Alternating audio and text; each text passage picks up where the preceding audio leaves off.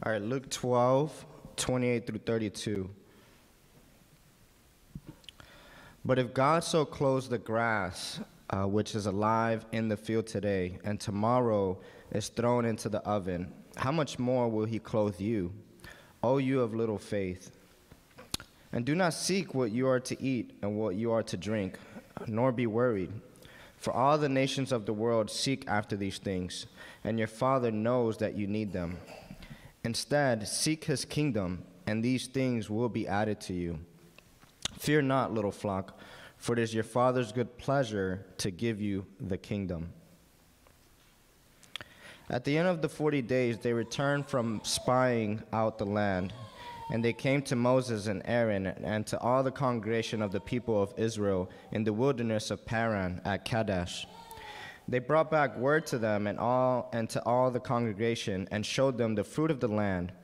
And they told him, "We came to the land to which you sent us. It flows with milk and honey, and this is its fruit.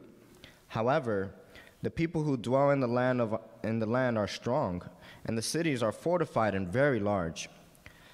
And besides, we saw that the descendants of Anak there, the Amalekites, dwell in the land of the Negeb. The Hittites and the Jebusites and the Amorites dwell in the hill country, and the Canaanites dwell by the sea and along the Jordan." But Caleb quieted the people before Moses and said, "Let us go up at once and occupy it, for we are well able to overcome it." And the men who had gone up with him said, "We are not able to go up against the people, for they are stronger than we are."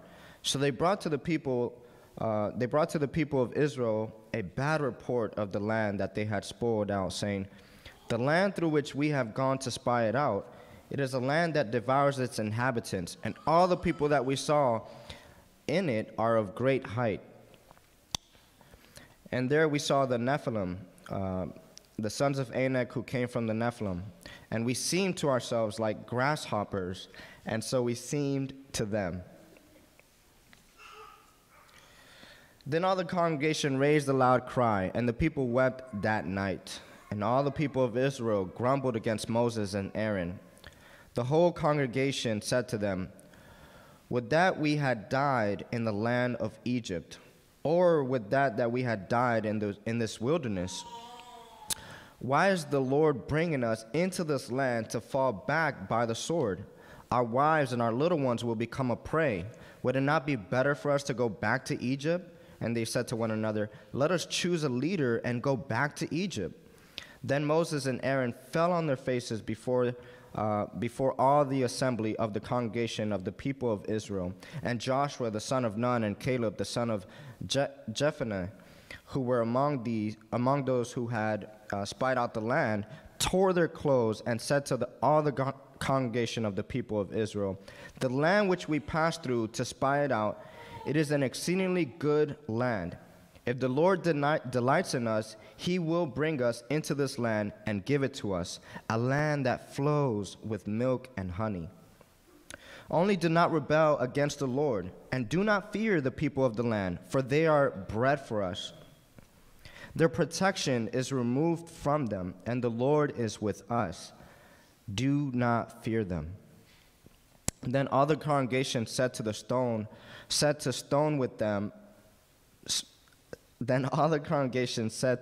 them with stones. But the glory of the Lord appeared at the end of the tent, at the tent of meeting to all the people of Israel. Numbers 13:25 through 14:10. The word of the Lord.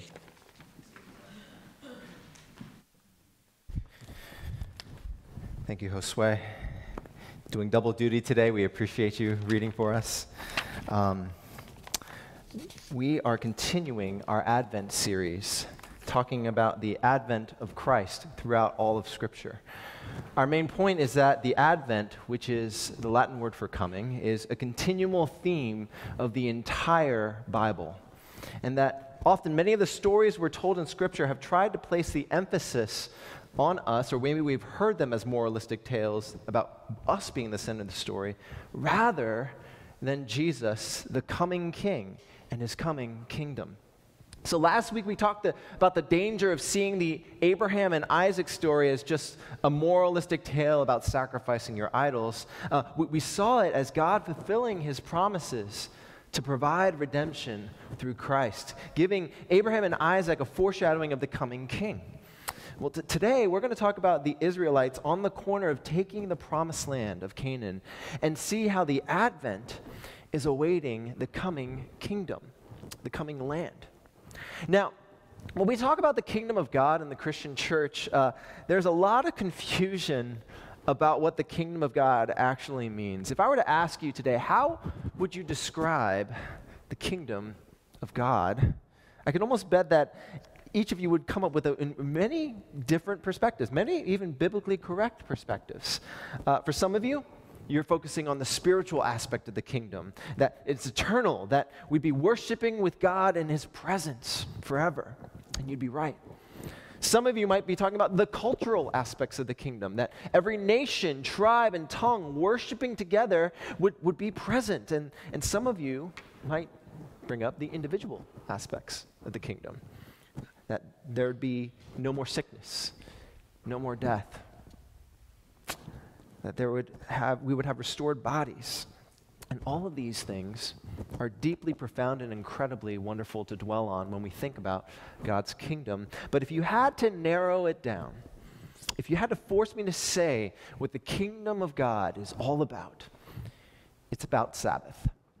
It's about true peace. Sabbath is this idea of this rest of rulership. Peace with God spiritually in his kingdom. Peace with God in the kingdom culturally. Peace in the individual with ourselves, mind, body, soul, spirit, heart, strength. True peace, the Sabbath, is what the kingdom of God is all about. So Scripture heavily explores this idea of the Sabbath rest in the kingdom through this theme of land all throughout Scripture. Think about Abraham's call to go to the land that God would tell him. Think about the Davidic covenant, that his kingdom, his land, would have no end. And even think about the desires of the Israelites when they were in exile. That what was their first thing that they wanted to do when they returned? They wanted to rebuild the walls of Israel and the temple. Why? Because you don't have a kingdom without a land. You can't have peace on all sides if you don't have a home to rest in. And so we get to this passage of Scripture today in the book of Numbers, a book which original title I like way better than the English title we've given it as the book of Numbers. In Hebrew, the title is, the book of Numbers is actually In the Wilderness, which I think is actually a much better title to describe what's happening in here, right? Okay. And what we find is the book is focusing on the wilderness wandering of the people of God searching for true peace. And what we find along in their journey is a masterclass of trying to find your true peace in something other than the advent of God. This text today is pivotal against the judgment of God's people. This one incident in the book of Numbers is the single reason why the first generation of the freed people of God would never see the promised land. The reason why the second generation would spend 40 years wandering in the wilderness. And it's because about the four things that we'll examine here today that reminds us what true peace is. Four things. Advent and this text reminds us, one, that true peace doesn't come from consensus. Two, true peace doesn't come from familiarity. Three, true peace doesn't come without difficulty. And four, true peace doesn't come without Christ. So let's examine how true peace doesn't come from consensus. Now, a bit of the background here for our text here today. The first 10 chapters of Number is this sort of grand preparation for the people of God to begin moving towards the promised land from where they have encamped at Mount Sinai. So they're preparing all these elements, getting ready for the journey ahead. God prepares the tribes to go, prepares the laws and the rules regarding worship, and they go. And almost immediately, they start getting into trouble. The wilderness is just a hard place to be. And that's why we call it the wilderness. So they began instantly to challenge God's plan and call for them. Now, they're heading to this land called Canaan, which is the place is known as the Promised Land. It can't literally get any clearer than that on where your destination is. I know sometimes in our walk with God, we find ourselves confused about where God is leading us, but Israel cannot make any excuses about where God was leading them here. From Abraham, they were told that the promise that God would establish not just a people, but a nation. And this nation was the land that they was promised ever since they had left their slavery in Egypt. So what happens in Numbers 13? God sends out men from each of the 12 tribes as spies. When you think of spies, you can imagine what they're doing. Take your pick. Jason Bourne, 007, Michael B. Jordan, that Amazon movie that no one watched, and sends them, right, to give a report of the land that God was giving them in Canaan. So here are their names: Shemua, Shaphat, Ugal, Palti, Gadiel, Gadi, Amiel, Sethar, Nabi, Guyel, and 2 guys named Caleb and Joshua. There's a reason why you only name your children after the last 2, as we'll discover, right? No offense if you know anyone named Sethel or Nabi. Their mission was to give a lay of the land, to survey the scene, and give a report like any good intelligence agency would about the land itself. Because all tourism trips must end in food, you must bring back some fresh grapes, they said, which means that this was likely around the summer months that they went and did this mission, around July. So after this 40-day journey of surveying the promised land that God gives them, the consensus surrounding their report goes beyond the scope of the assignment that they had been given. They start moving from reporting to misinformation commentary. Their job was simply to report the news, and instead they jumped off into the deep end and started trying to replace God's role with providing them the assessment of the situation. What they saw as spies, in other words, was that the situation at hand could not save them. They saw their own fears stoking up. They saw their own insecurities and their own inadequacies arise. We're not strong enough. We're not tall enough. Their cities are heavily fortified. And the consensus among the spies starts to rob their peace about the situation at hand and bring fear into the consensus of God's people. How could God promised this to be the land that we're given? We thought this was going to be easy. So momentum begins to build over this set of misinformation, and the fear of the spies begin to take over. So let's just pull back from the narrative and see the reality of the situation here. Okay. The God of the universe has claimed to the Israelites that they will enter into the promised land. All they have to do is take it. That's the truth of the Word of God. And the other truth that they see right in front of them, from the perspective of war, the perspective of human logistics and difficulty, from the perspective of sheer disadvantage, the consensus says that there's no way that they should win. So which truth do they choose to believe? Which authority holds greater power for them in that moment? The question of authority is the question that all of us need to consider, because how you make the choices you make in life tells you where you derive your peace from. If you derive your authority from the consensus of popular culture, then the kingdom of God will never be appealing to you, because your greatest authority will be to be approval from the world.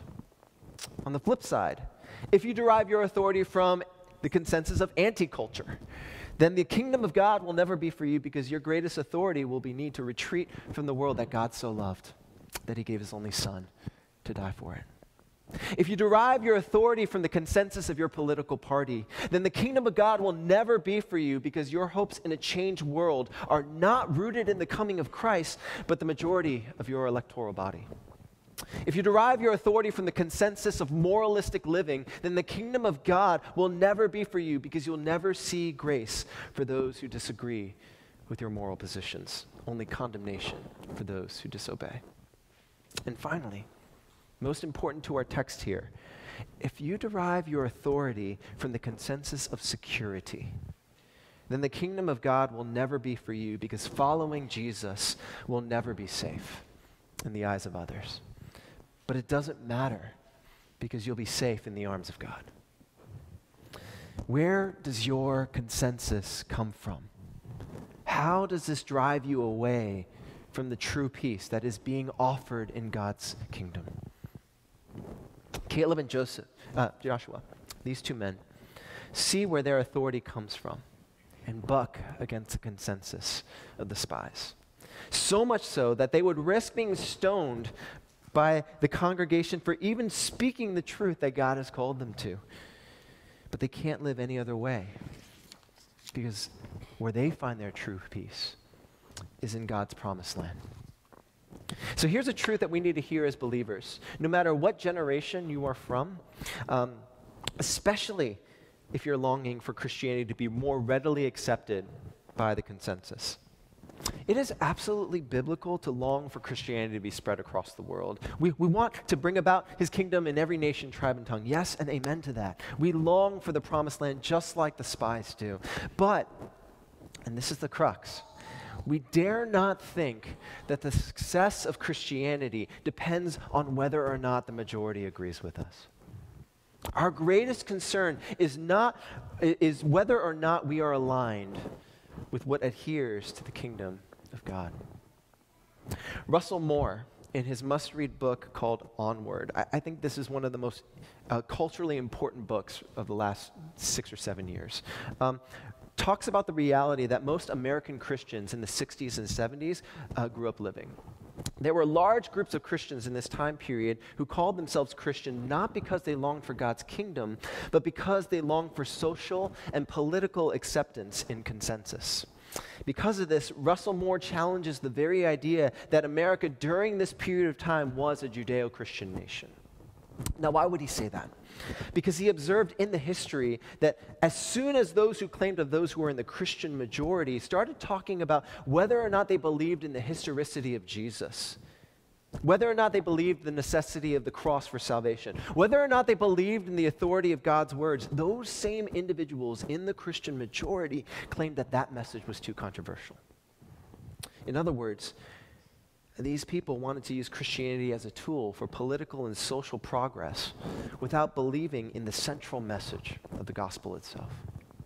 Because of this, Russell Moore believes that the collapse of the Bible Belt can be seen as nothing but a positive thing for the church and the kingdom of God. Now, why would he say something that radical? Because of this.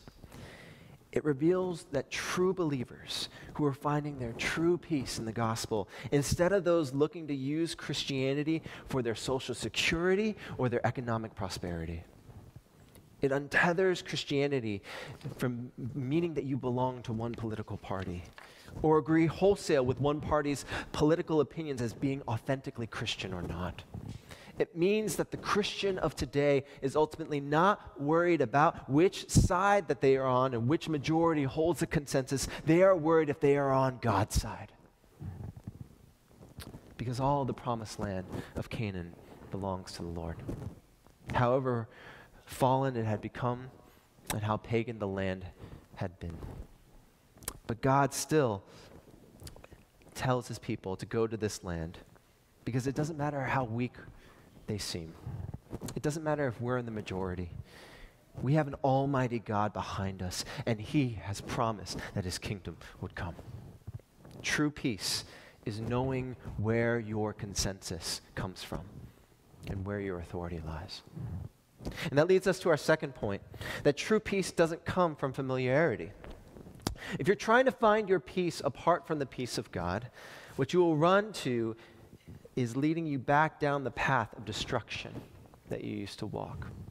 This is exactly what happens to the Israelites in our text here today. Notice, look at this passage again. Their response in discovering that they are going to have to face these other nations is fear, is running away from that. They're talking about the Anak, right? Which in Hebrew literally means neck, implying that the Anak were very tall in their height and stature. Think about the Dutch in their game against the USA yesterday. They were just tall and dominant. Like the USA couldn't get any headers, right? This was the Anak, right? There's some dispute as to whether or not the Nephilim that are referenced here in this passage are the actual giants Nephilim that are in Genesis. So whether or not that this is hyperbole from the spies is not necessarily important, but the point here is clear. They become so scared of their adversaries, and they become so insecure about who they are that for them, returning to Egypt seems like the life that they wish to return to. For them, true peace is rooted in nostalgia of a history that was never true to begin with. You might even think it's crazy right now at this point to think that the Israelites would forget about what the land of Egypt did to them. Do you remember slavery? Remember the constant, never-ending oppression? Remember the lack of dignity and human value you had? How could you ever want to return back to knowing what you've been through? But lest we judge them too harshly, we must remember that the Israelite story is our story. We, upon hearing God's command for our lives, what do we do with it? We choose to return back to the very things that bring us hell. We look for the familiarity and the nostalgia of a rose-colored past that we once believed gave us this fleeting happiness and joy, but in reality only led us down a path of insecurity. You ever want to just kind of reflect here? Take a look at all the reboots that have come out in the past 10 years or so in our pop culture, right? Cobra Kai, Fuller House, Planet of the Apes, Spider-Man Again, X-Files, Psych, DuckTales, Veronica Mars, Gossip Girl, Gilmore Girls, Girl Meets World, all the Disney films. There's even a new sitcom on Apple TV called Reboot, right? Which is the premise of the show is that they're making a reboot of a fictional TV show. Like, why? What's the obsession here? What are they banking on? They are banking on the fact that you love the past so much that you'd take another try at something just to give you that little feeling of what you got before. The Israelites want to relive the movie The Prince of Egypt. Only instead of Mariah Carey and Whitney Houston singing a song of redemption, they wish to remain in slavery and die in the wilderness. What kind of rationality is this? What would lead the people of God who have been carried so far by Him up to this point head now in this direction? It's the damning nature of how rebellion against God affects the understanding of our lives and the story we tell ourselves. Trying to find peace in the belief of yesteryear leads to certainly great and fond memories, but it's never going to lead you to true peace. The Israelites may remember the times in Egypt where they could eat what they wished, but the wilderness has clouded their vision of what Egypt truly was. A slavery that could never bring them the peace that they longed for. So again, for some self-reflection here, some of us might remember a time in our faith even, when we look back and think that things were just better. We might say to ourselves that our relationship with the Lord looked more real, more happier, more joyous in the past days of our yesteryear. We long for those mountaintop moments at the retreat where faith felt like joy. But to do so would only cloud the reality that we knew less about the goodness and the faithfulness of the Lord. We knew less about the fallenness of the world and the heartaches of life. We knew less about the desperation to which we would need Jesus to come. Going back to the familiar would only mean that we find ourselves less in the place where God has sanctified you and me now today. Some of you might be familiar with the theologian Tim Keller and his recent struggles with stage 4 cancer. He recently wrote about his experience after spending a lifetime counseling others through death, now realizing that he has to be like a surgeon that's on the operating table, taking his own advice about what death means. The faith of his past collided with the faith of his present, leading him on a journey that led him to move beyond the reflections of his past and go where only faith could go. He writes this, if we have this quote available. To our surprise and encouragement, Kathy, this is his wife, Kathy and I have discovered that the less we attempt to make this world into a heaven, the more we are able to enjoy it. It is only as I have become, for lack of a better term, more heavenly minded that I can see the material world for the astonishingly good divine gift that it is. No longer are we burdening it with demands impossible for it to fulfill. He is giving us more of his sense presence, more freedom from our besetting sins, more dependence on his word, things that we had sought for years, but only under these circumstances are we finding them. We never want to go back spiritually. where we were before the cancer diagnosis. That is why Moses and Aaron in this text act the way that they do. See, they really truly know what the people are asking. The people were asking to go back to the times where God is put them in a position of hardship and difficulty, and they're not going where God is telling them to go and moving forward. This is a defiant act of rebellion by the Israelites. This is why Moses and Aaron respond in deep lament.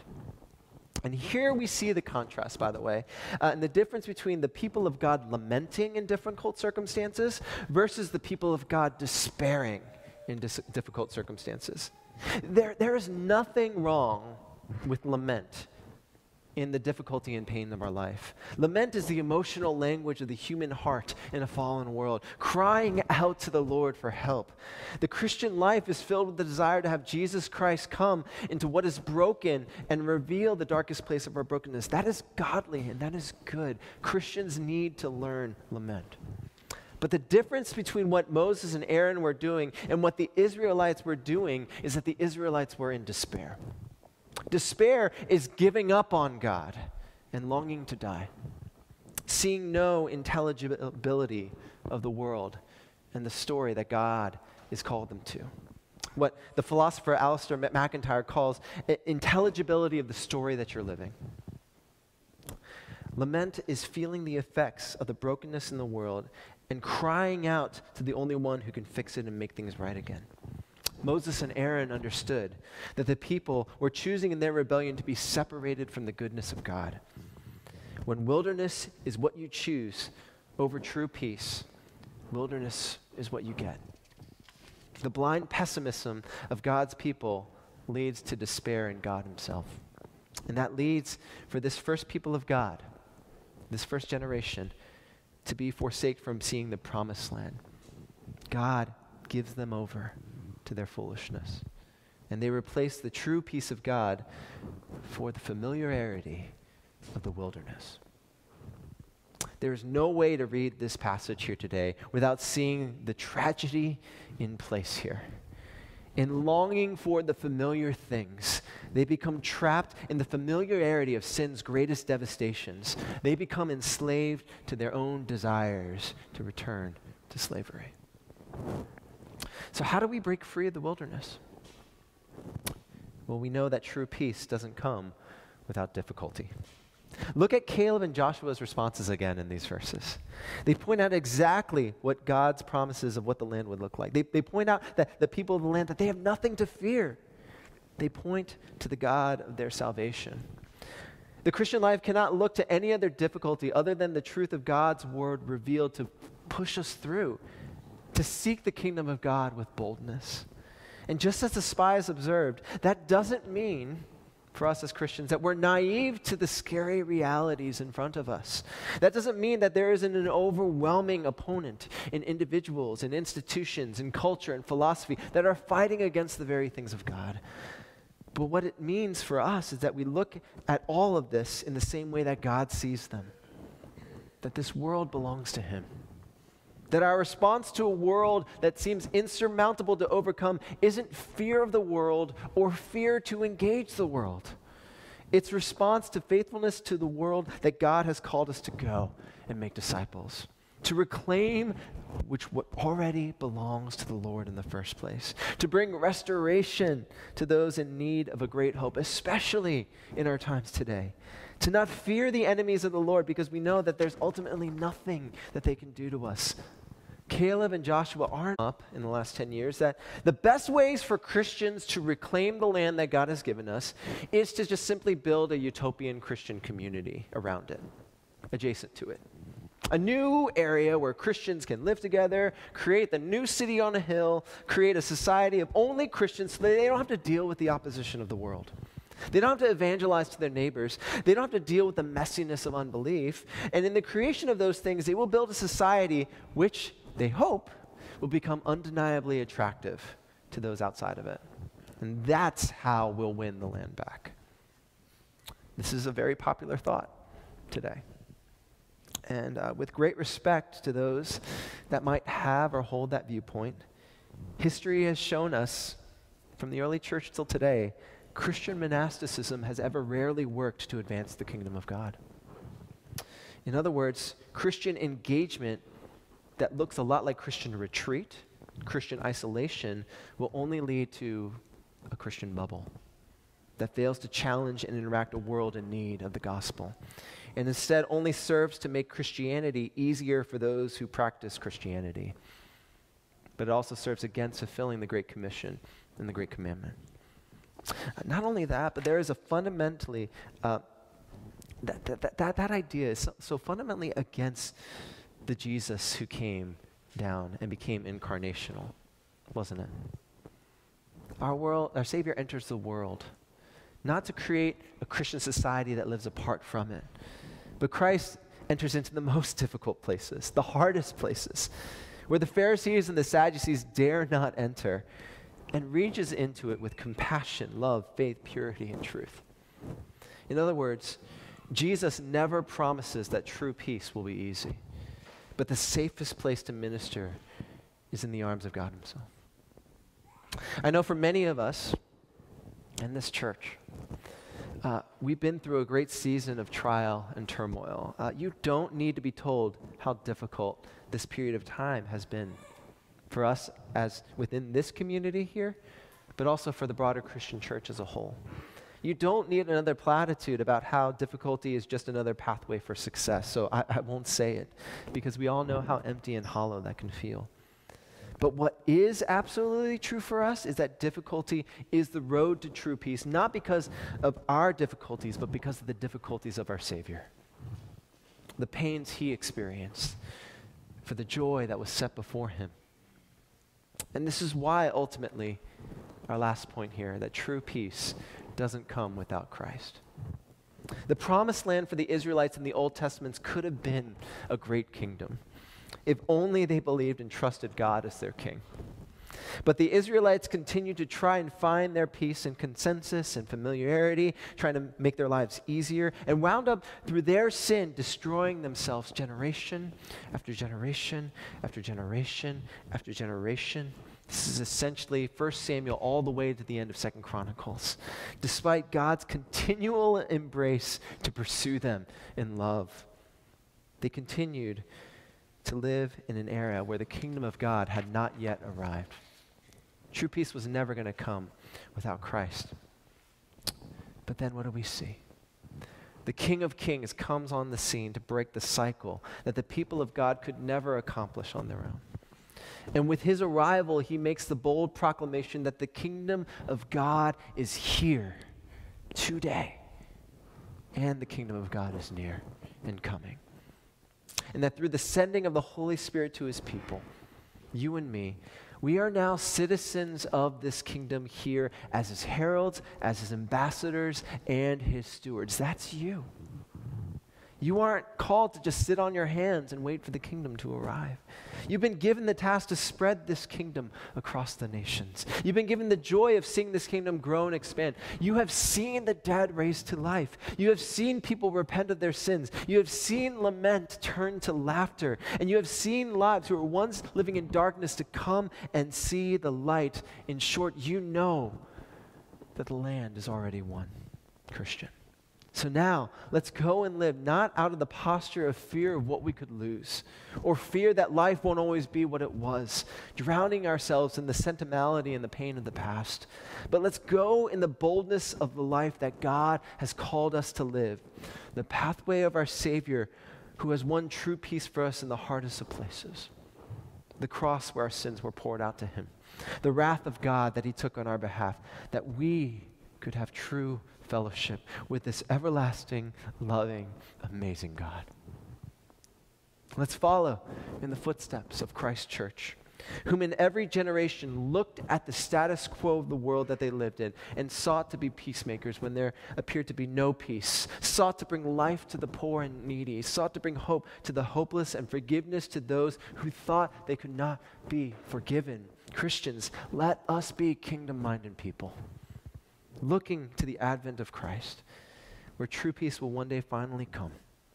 where all our striving cease. When we look at his glorious kingdom and find our Sabbath and delight in the kingdom that he has given to us. Let's pray together.